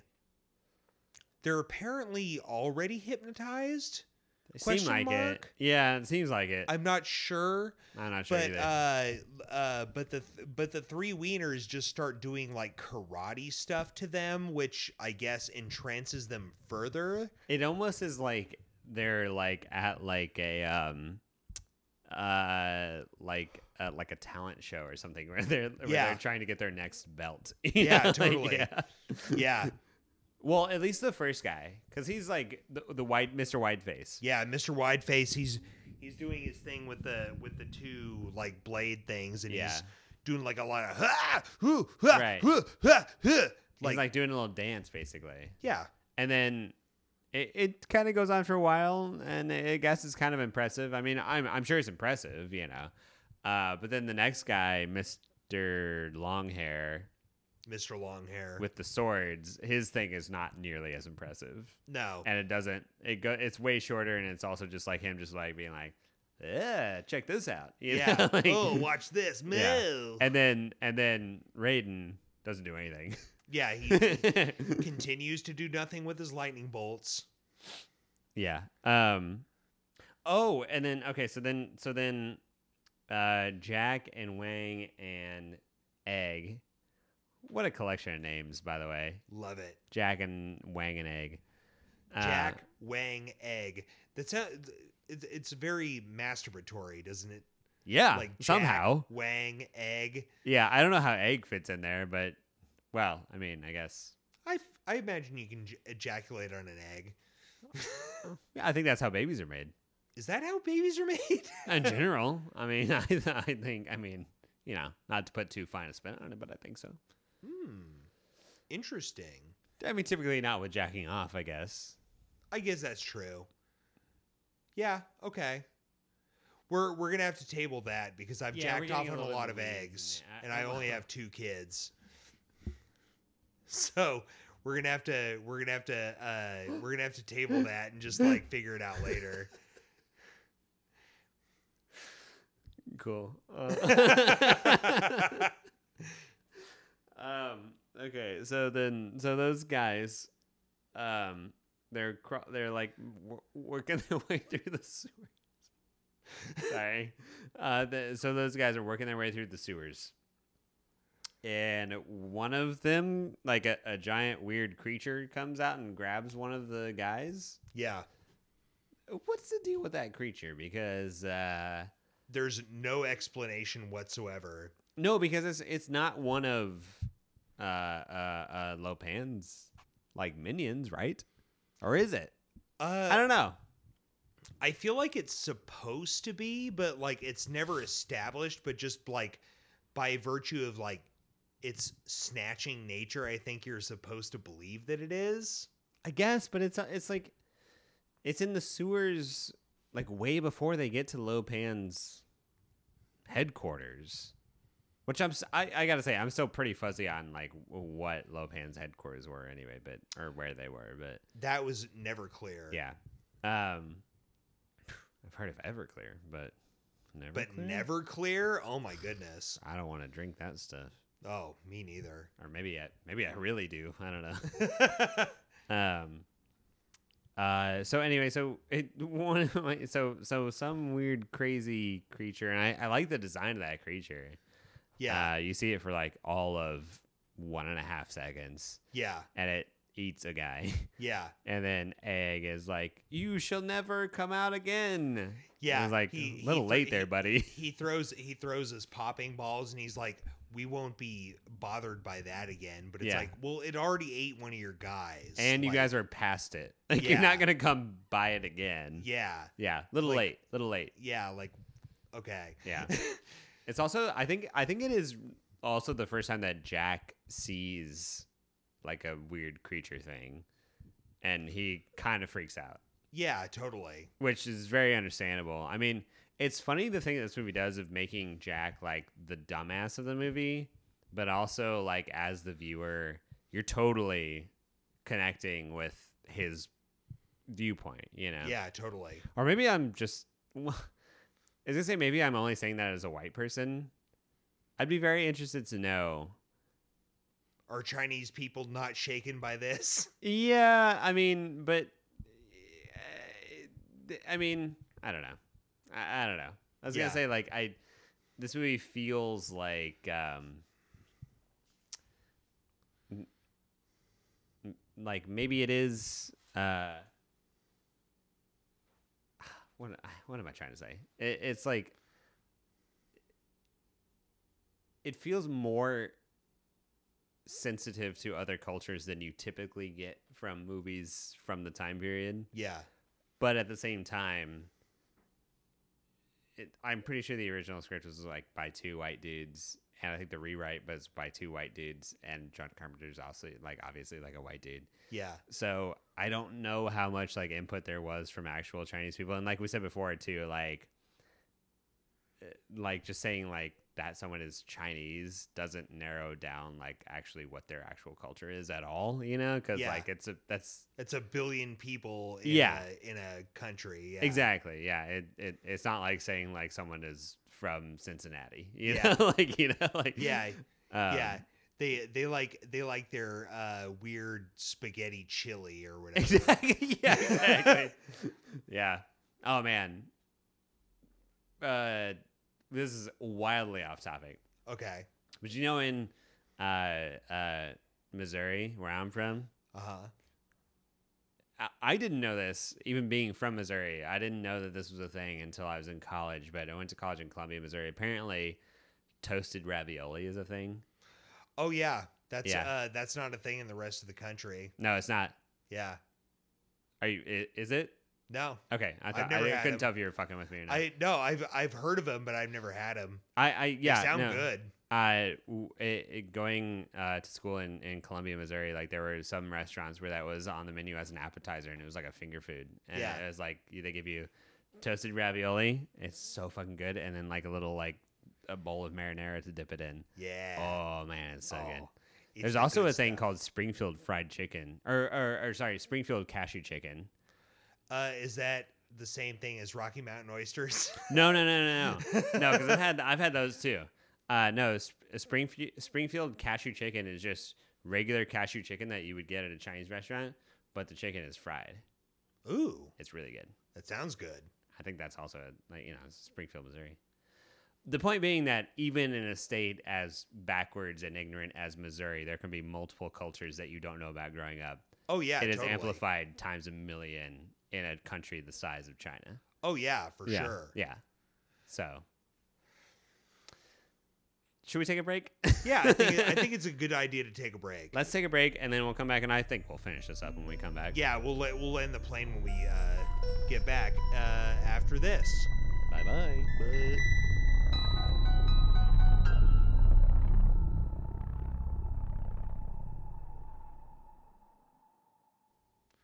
And we're back. We're back. We're just about to finish wrapping up talking about this movie. I want to say though, we got to talk about the part where like Egg gives them all a magic potion to drink. Yes, because what's up with that? I have literally no idea. Because he says like it'll make you see things other people can't see and do things other people can't do, and I guess that's the reason that like it seems like that's the justification for like why Wang can fly through the air and do stuff like that. Yeah, but it doesn't seem to affect anyone else really. Well, it seems like maybe that's the reason why Jack didn't kill himself like going into the battle too. Yeah, or accidentally kill anyone else. Yeah, because as the battle starts, everyone starts like screaming and Jack starts shooting a gun into the air and a cowboy. Yeah, like a cowboy, and he fires it into what do you call it? It's like a doorway, like a stone doorway, and a bunch of rocks fall on his head, right. And he falls down, and he's down for most of the battle. Right? Yeah, he knocks himself the fuck out. I wrote down he Looney Tunes himself. Yes, like a total Bugs Bunny like sort of thing. Yeah. So when they're drinking the thing, Jack seems like pretty hesitant to drink it because he really wants to know what it is. He's like, what's in this? I don't know, like, and the way that Wang like convinces him to do it is by appealing to his patriotism. Yeah, where I don't remember what he says, but he says something about like the stars and stripes, Yeah, and then Jack is like, yeah. May liberty never die, and then he like cheers to it. And I was fucking like, America or whatever. Yeah, but that's just another example because it also happens with Egg trying to like bring out like the 44 caliber Magnum revolver and being like, it'll make you feel like Dirty Harry. You know? Like everyone knows that Jack is a fucking dumbass and can be appealed to by his basest instincts. Oh yeah, totally. He's like a total Charlton Heston like. Give me a gun and I'm like a big guy. And then, like if he's like mostly if he's just like doing stuff like on his own, like he's like bonking himself on the head or something like that. Right. Oh yeah, totally. Or he's fucking freaked out. Yeah. And so then the other thing I want to talk about is that so they take the potion and then I think my favorite scene in the movie when they're all in the elevator going down. Yeah. And it feels like a total improv scene where they're all just standing there and Jack is just like, I feel pretty good. I'm not even scared or anything. Like, it's like I feel kind of invincible, Yeah. Like, it almost feels like the potion maybe did nothing and it was a total placebo thing, but everyone else knew it, but Jack didn't know it. Yeah, totally. You know what I mean? Like, yeah. I don't know. I just really like that scene. Yeah. Because it's also just Kurt Russell, like, fully in the character, like, being a fucking idiot. Oh yeah, just like being like, I mean, he's like the epitome of like like the privileged white guy. Like there's almost no other way to put it where it's like he's there but he's not actually like participating, you know what I mean? Like it's like he's like, oh, I get it, but like he like nothing's really happening to him except for like him like stepping on his own dick. Yeah, but he still thinks that he's saving the day. Yeah, totally. Yeah. And that's what happens with this whole final fight is that like this is all going on. Yes, he's down for the count for the beginning of it. Yeah. And then when he finally gets up, like he does one thing, which is he stabs one of the big Guardian guys, but kind of maybe seemingly by accident.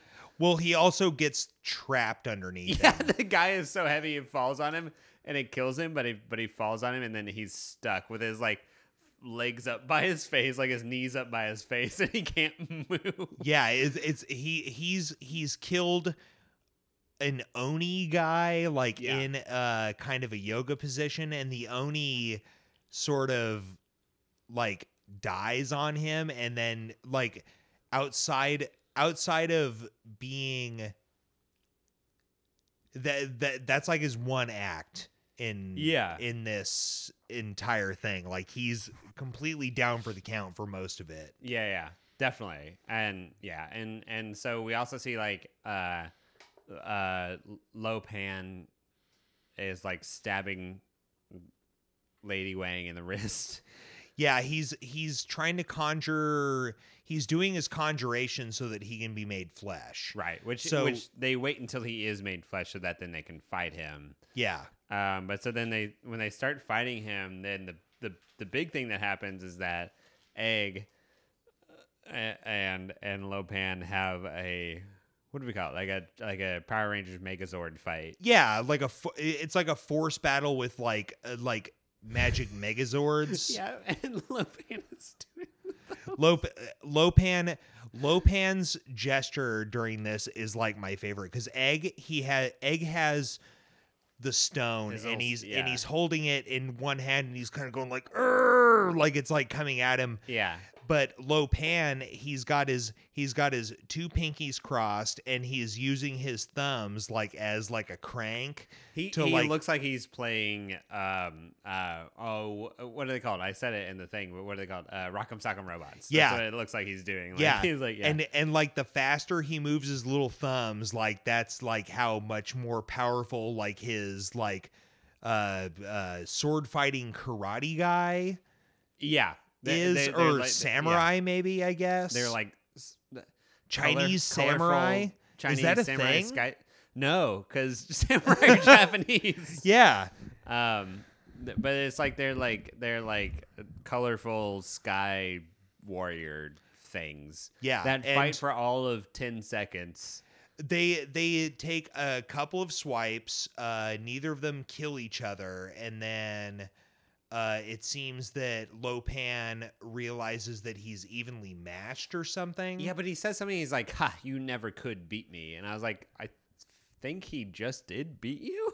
He at least didn't lose. Yeah, he definitely didn't lose. Yeah. Yeah. And then Lopan runs away with Lady Wang and maybe Mr. Wideface. Yeah. And then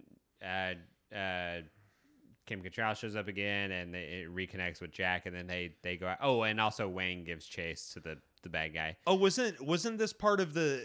This was something that we talked about in the commentary, where Kim Cattrall gets like knocked off of a thing and just disappears for a while, and then she just like reappears and like it's time to go. And right, it's like, hey, I'm here. Didn't you just fall off of a platform or something? The last time you see her, it looks like she falls off of something really high. Yeah, and you think it's gonna be like, oh no, what happened to her?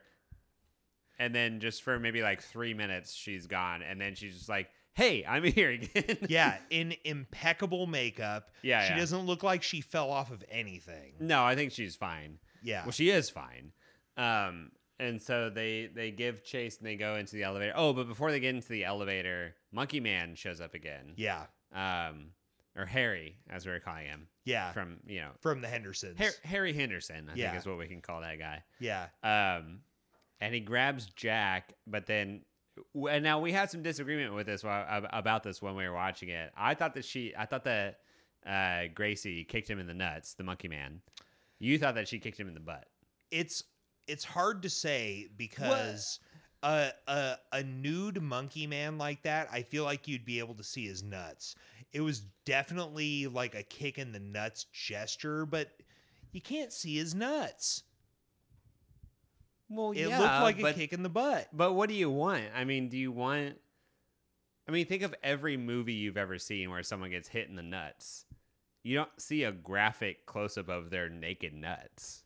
Yeah, well, I would prefer to. Well, me too, but you just don't, okay? Yeah. And beggars can't be choosers. Well, also, they weren't like weird like Chewbacca guys who were not wearing pants. Well, this guy kind of was. He wasn't. The Chewbacca guy wasn't wearing pants. No, he wasn't. That's what I'm saying. He was like Chewbacca, is what I'm saying. Yeah. Do you think Chewbacca doesn't have nuts? Chewbacca doesn't wear pants. No, I know he doesn't wear pants. Do you think he doesn't have nuts? Well, he probably does, but he's got so much thicker hair. Like, so does this guy. What are we talking about his hair is not that thick. What are we cover up talking about nuts. here? Okay, his nuts might be very small. I'll concede to that. Well, okay, how about this? He's a weird mythical monkey man guy. What if his nuts and his butt are in the same place? Now we're talking. Yeah. Now we're in the Carpenter verse. What if now we're in the, this is what the Carpenter verse has all been leading up to, baby. Okay. Oh no, so they're in the elevator together, and Kim Cattrall and Jack Burton kiss. Yes. And they really kiss. Yeah. They kissed before, but he seemed like he did it non-consensually, and He she didn't forced want himself on her. Yeah. In the sewer. Yeah. Yeah. Yeah. 80s style. Yeah. And she definitely didn't like it, but this time she likes it. 80s style. 80s style. Yeah. Hey, if at first you don't succeed, try again. 80s style. That's right. The title of this movie should have just been 80s style. That's right. That's right. But then I do like the thing that where they come out of the elevator and he has her lipstick smeared all over his face. Yes, and it's all And over his teeth. Which Yeah. So what is that? So was he biting her lip while they were that can only be how that happens, right? It implies a very, very hard makeout and maybe a little bit more lipstick than Kim Cattrall needed. Well, yeah, but she was also wearing like tons of other makeup too. That was like part of the ceremony, I think. Sure, totally. I made out with a guy one time who was very bitey. Really? Yeah, very bitey to the point when it was a drunken night and I made out with some random dude. Yeah. And I remember he was so bitey that I had to tell him to stop.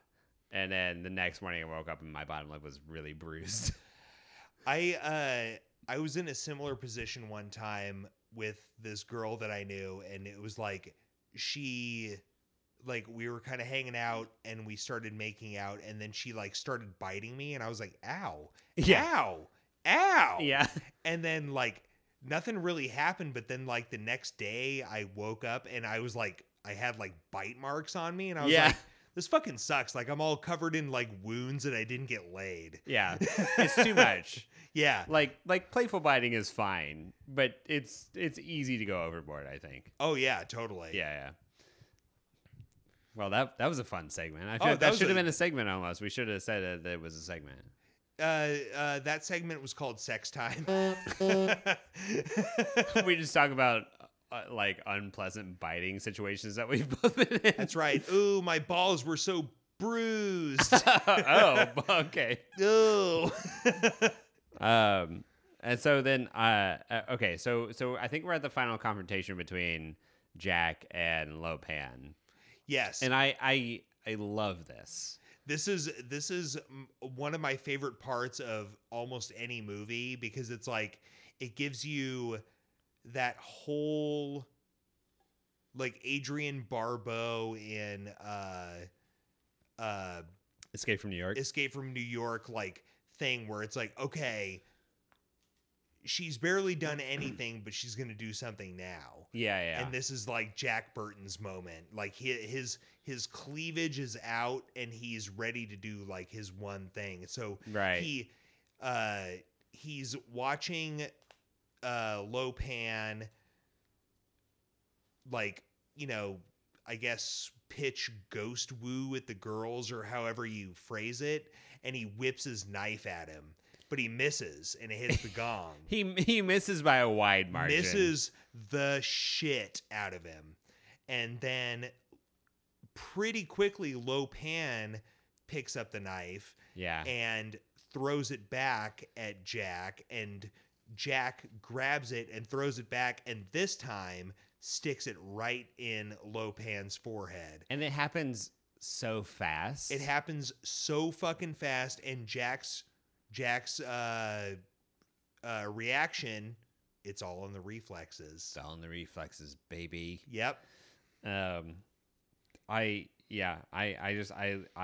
love that it's so fast. I love that, like, but this is kind of where like, and we don't have to get into it super detailed this time, but like this is sort of where it's like, oh, okay, this is a segment. This is a segment. And this is a segment that we've done before, and it's called "This is a Big Question for Me." Okay. It's very obvious throughout the entire movie that Jack Burton is like, you know, he's painted as the hero, but he's really a dumbass, and he's not really doing anything at all. But this is the one thing that he does, and it's so important, and it's so cool. Yeah. That I just want to know, if I ever met John Carpenter, like this would be the one thing that I would want to ask him. It would be like, what were you trying to say with this moment? You know, like, were you trying to say that like, oh no, he actually is heroic, or were you trying to say, oh no, he just got lucky? Yeah. Or you know, like what you know what I mean? Like, because like it's not at odds with the rest of the movie, but it sort of it throws a wrench into the thing. Like, you can't just say that Jack Burton is just a dumbass who doesn't do anything. Yeah. For the most part, for 99% of the movie, he is. He But for does this virtually one nothing. moment, Yeah. he does something that is so important and so cool Yeah. that like, and it's portrayed as being very cool and like, you know, like and like very like whoa, that was awesome, you know, like that kind of thing. Yeah. So I just don't quite I just don't quite know how to make sense of like of that. You know what I mean? Like it's like I don't know. I don't know what John Carpenter is trying to say with this. It reminds me kind of like the commies at the beginning of Escape from New York, you know, where it's like, Yeah. what are you trying to do here? Yeah. You trying to make us agree with this person? You trying to make us like this person? Or are you trying to say this person's a dumbass? You know, like, you know. Yeah, totally. Yeah. Yeah. That's something that kind of plagues me about this movie is like Jack Burton, he comes across and he's got like his machismo and like his kind of like chest thumping thing that he does. Yeah. But most of the time he's just like bonking himself on the head or like getting like trapped underneath people and stuff like that. Yeah. Until he kills Lopan. Right. And nobody else does it. There's like no two ways about it. Like Jack Burton is the only one who kills him. Right. And it is set up in the way that's like, oh, he's the only one who could have done it because we saw early on that it's like, it's all in the reflexes. Yeah. You know? Like, but then again, I mean, I guess maybe like, you know, once Lopan dies, Lopan wasn't actually necessarily the real threat here. You know, like it's the three wieners that still have yet to be dealt with. That's true. Which Jack Burton doesn't conquer them at all. Other people conquer them, or they conquer themselves. Yeah, like the exploding guy. Okay, That's my favorite part where it's just like he sees that Lopan is dead and he just explodes himself. So with no by the way, with no collateral damage. He just explodes himself. I know. Like, dude, you fucking wasted it. You totally wasted whatever weird dumb power that was that you had. Yeah. Okay, I think that was that segment of, you know, this has been a big question for me. Okay, cool. But yeah, okay, so now I think we should move on because then like so he kills Lopan, and so so then they come across Mr. Whiteface. Yeah. Who becomes Mr. Whiterface.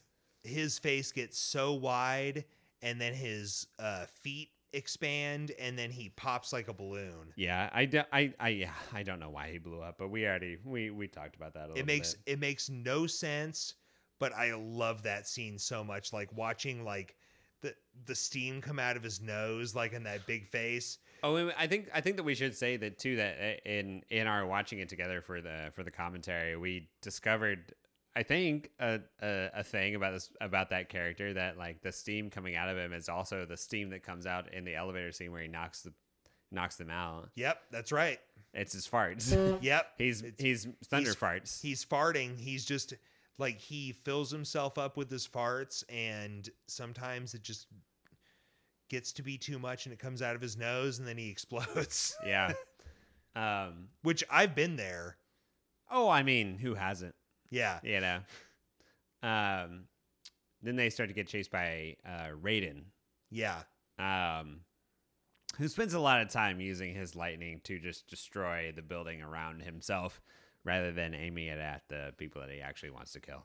He does not, in the entire movie, aim his lightning at anybody who would be affected by it. It's like a show thing. Yes, he seems very much like he's like a peacock. Yeah, he's peacocking. Yeah, he's peacocking. Yeah, definitely. Yeah. Oh, maybe he's just lonely. Then you know how peacocks do that because they want to attract a mate.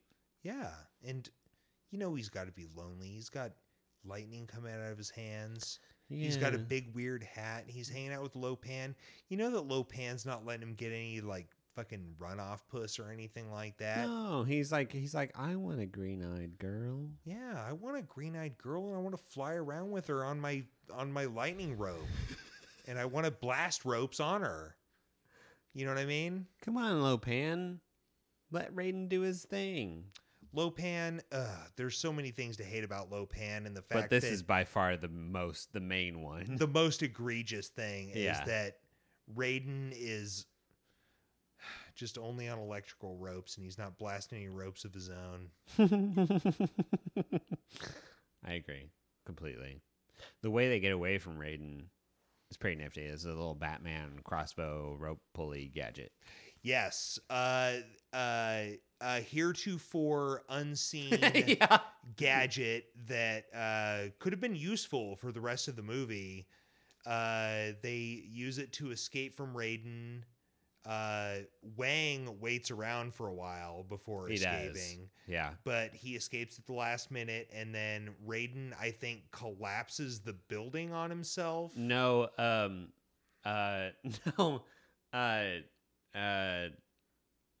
Egg pushes a statue onto him. Oh, that's right. And it bonks him on the head, and he falls down back through the hole, and then fire explodes out of it. Oh yeah, hell yeah. That's yeah. Yeah. Oh man, I just love seeing those explosions. Oh yeah. And then they're all safe, and they all get away. Jack, as they're escaping, Jack sees his truck again. Yeah. They all pile into his truck, blast out of the garage door, and drive away. And that's basically it. But I mean, and so then they all sort of like reconnoiter back at the Dragon of the Black Pool, I think is the restaurant that Wang and Wang has the jacket for it or whatever. Yeah. So they're all like sort of like it's after the end. They've all like everyone saved the day. Everything's happy. They're all eating food. They're all drinking beers and stuff. Yeah.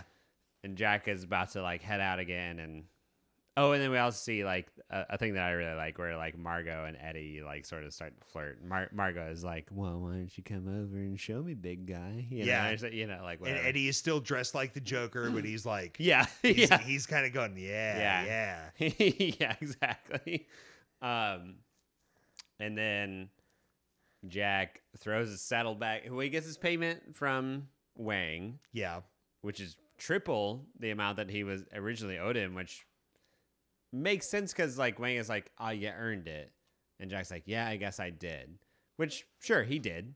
But also, where did Wang get that money? It wasn't like the bad guy that they defeated like gave them lots of money or anything. Anyway, doesn't matter. So Jack is like leaving, and Gracie is there, and Margot is like, why aren't you even gonna kiss her goodbye? And they have a moment where like Gracie is giving him like fuck me eyes. Yeah. And Jack looks at her and he's like, no, not gonna do it. Yeah. And they just I really like that. Actually, I think that's a really smart like writing move. Yeah. Yeah. I love that. And then like at the end, he was Kim Cattrall was like, oh, like if you come back through, like, will you look me up? And he's like, never can tell. Yeah. You can read it one of two ways, I think. I think you can read it either that he doesn't give a shit about her, or you can read it in the way that I prefer, that like he knows he's going to be back around. He knows they're going to see each other again. Yeah. And he's doing machismo bullshit. Yeah. Like, oh, I'll see you when I see you, girl. And right. then like in like, you know, a month he's gonna be like, you know, blowing her up and like, oh, come next time he's back in the neighborhood like a month later, she's gonna be like, Jack, and he's like, do I know you? Sorry. I've met a lot of green-eyed girls who are flying around on swords. She's like, we went through this whole thing together. He's like, sorry, baby, you gotta. Yeah, I didn't see you on girl. The Pork Chop Express. If you're going to ride the Pork Chop Express and get on the Bologna Pony, you're going to have to be a little bit more specific than that. And so the very last thing that we see is him on the Pork Chop Express driving as he does at night when he has a whole long thing, a fun monologue about being like, oh, the rain is coming down and sheets as thick as lead and dark, stormy night. You just listen to what your old pal Jack told you, you know. Yeah, I can't see while I'm driving and I'm not going to start and now. I'm drinking a beer and I'm definitely drunk and don't pay attention to the horns honking at me that you can definitely hear in the background. Hell yeah. And that is the end of Big Trouble in Little China. No, it's not. There's one more thing. Oh, that's true. Jack is giving another soliloquy into his CB radio, and it pans back to the back of the Pork Chop Express, and who pops up? Harry Henderson. Fucking Chewbacca with teeth. He's on there. He's after Jack, and that's where it cuts off. Yeah. So the end? Question mark. Which is a classic John Carpenter thing that we see many times before. He loves to do that over and over and over. The end? Question mark. He did it with Christine. He did it with The Thing. He's done it with everything. He does it with everything. Like the end, or is it? I have a question for you, Andy. Sure. Let's say the ending of this movie plays out as it does. Do you think Harry Henderson, Monkey Man, killed Jack Burton, or do you think Jack was able to fight him off and kill him instead? I feel like the Monkey Man would have come after him, and Jack would have probably kicked him in his little nuts. That's just like my initial knee-jerk reaction. Okay. So I think that Jack would have escaped because the toothy Chewbacca is not so smart. Mm. And because I feel like Jack would probably kick in the nuts. Okay. You know? Fair enough. So I think it's a cliffhanger, but I think that Jack probably survived because it's all in the reflexes. That's true. It is all in the reflexes. I have a different answer. Yeah? What's your answer? I think Jack got killed immediately. My man. I think Harry Henderson, before Jack even knew anything was happening, Harry Henderson reached into the door and ripped his face off. Yeah, hell yeah. And dead. He ripped his face and genitals off like a monkey. Yeah. Yeah.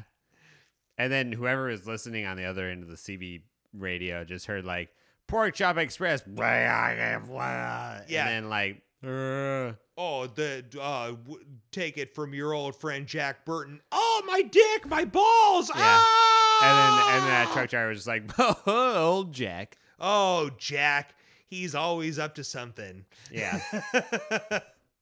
Okay. Well, that's. Are we? Anything else we want to say about that movie before we wrap this up?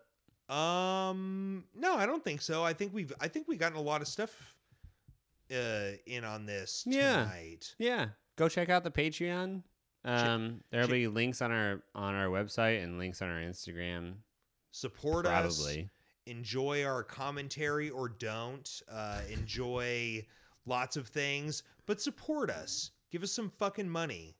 What? Yeah, you need all your fucking money? What better we thought what better way to celebrate the holidays than by you giving us money?